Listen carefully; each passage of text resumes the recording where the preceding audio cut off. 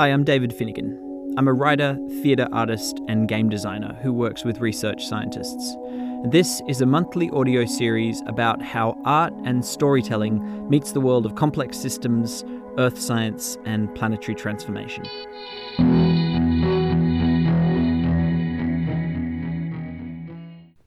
I grew up in the southeast of Australia, on Ngunnawal Land in New South Wales. I have vivid childhood memories of hiking in national parks like Tidbinbilla, Namadgi, and the Budawangs. Finding a woozy red-belly black snake asleep by a frozen stream in the snowy mountains, dead leaves in thick drifts under the trees crunching underfoot, sparse grasses, and the smell of smoke. The healthy, natural sounds and smells of the Australian bush.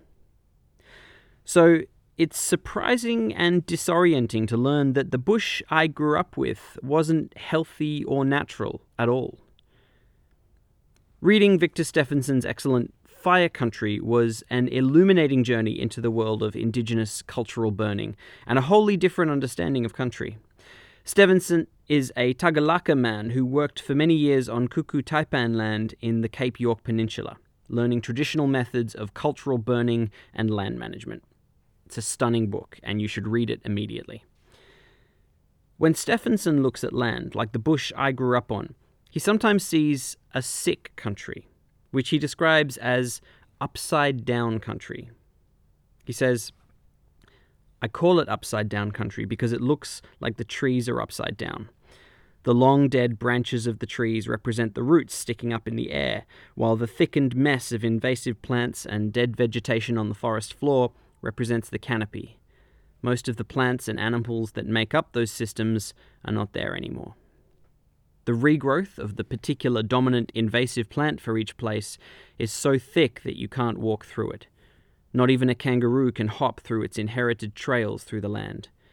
The only place where the animals can find fresh grass is the man-made paddocks and private properties. Even after decent rain, the bushland still remains the same colour of dead, brown leaves. Nothing can grow through that rubbish, even after a good wet season." Now, this is utterly different from the Australian landscape that Europeans first encountered at the end of the 18th century. That land was carefully managed and tended by Indigenous caretakers and sustained a far greater variety of plant and animal life than it does today. What we consider natural today is actually a landscape deeply out of balance. The same is true in many parts of the world. The famed moors and heathlands of Scotland are the result of 18th century English colonists who cleared forests and grazed the land with sheep. In North America, the huge forests that European settlers encountered in the 17th and 18th centuries had only a few decades earlier been agricultural land, before Native American farmers were decimated by disease in the 16th century. I can't imagine what it must be like for Indigenous Australians to live on country so altered and distorted from their traditional understandings. For me, as a settler, learning that the country I grew up on is actually a recent invention is a disorienting feeling. It's an example of shifting baseline syndrome, the idea that each generation benchmarks its own experience of nature as normal. Our parents grew up in a world that was ecologically much richer than our own, but we never knew that world. We were born into a degraded ecosystem, and for us, that's our baseline of normal. The next generation will set their baseline at an even lower level. Even within a single lifetime, we constantly reset our idea of normal. Environmental economist Francis Moore measured people's responses to unusual weather events and determined that our reference point for normal weather is based on weather experienced 2 to 8 years ago. All the records agree that it was colder in the 20th century, but I have trouble remembering that in my body. If a time traveller from the 20th century arrived suddenly in the present day, they would be struck by the absence of plants and wildlife. Of course, we've all time travelled from that distance ourselves. We've just done it very slowly. At the pace we experience time, it's hard to keep the world of our childhoods fresh in our memory. Now, many people say that shifting baseline syndrome is a dangerous kind of generational amnesia.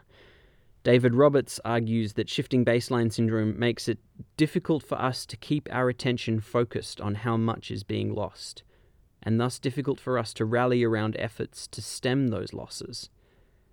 And how can we fight for what we don't remember or never knew? But I don't agree. I don't think we need to focus on what's been lost in order to motivate us to fight. After all, our goal is to create a better future, not to restore a world that's now gone. Secretly, I kind of resent older people's stories of the natural abundance they knew before I was born. So you got to experience a world of rich wildlife and healthy diversity that I will never know? Good for you, but I don't think I want to hear about it. Environmental collapse has been the constant background for my entire life. I don't need more reminders that I live in an impoverished landscape compared to the world of my parents and grandparents. Truth is, I'm grateful for shifting baseline syndrome. It seems to me that our tendency to forget is good and healthy. We're not wired to remember the world over the time span of our lives, and that's a kindness, because we couldn't hold all of that grief. Instead, we look at what's in front of us, what's ahead of us. For me, that kind of memory is too much like nostalgia, and I'm scared of nostalgia. We all know that the future is going to be a difficult place to live. Surviving in the climate era will require a clear-eyed perspective on the world, a refusal to retreat into vague optimism or futile despair. In that context, I think that dwelling on memories of our youth is a kind of surrender. If I could, I would choose to forget that I once saw a family of koalas sleeping in a tree a few meters off the road in Tidbinbilla National Park. I would forget about the time an echidna burrowed under the fence into our back garden in Giralang, and we put it in an ice cream container and drove it to Black Mountain to release it. I would forget the way that Christmas beetles swarmed so thick that they'd fall from the trees and cling to my t-shirt as I walked home from school. These memories do not help. I wish I could let them go.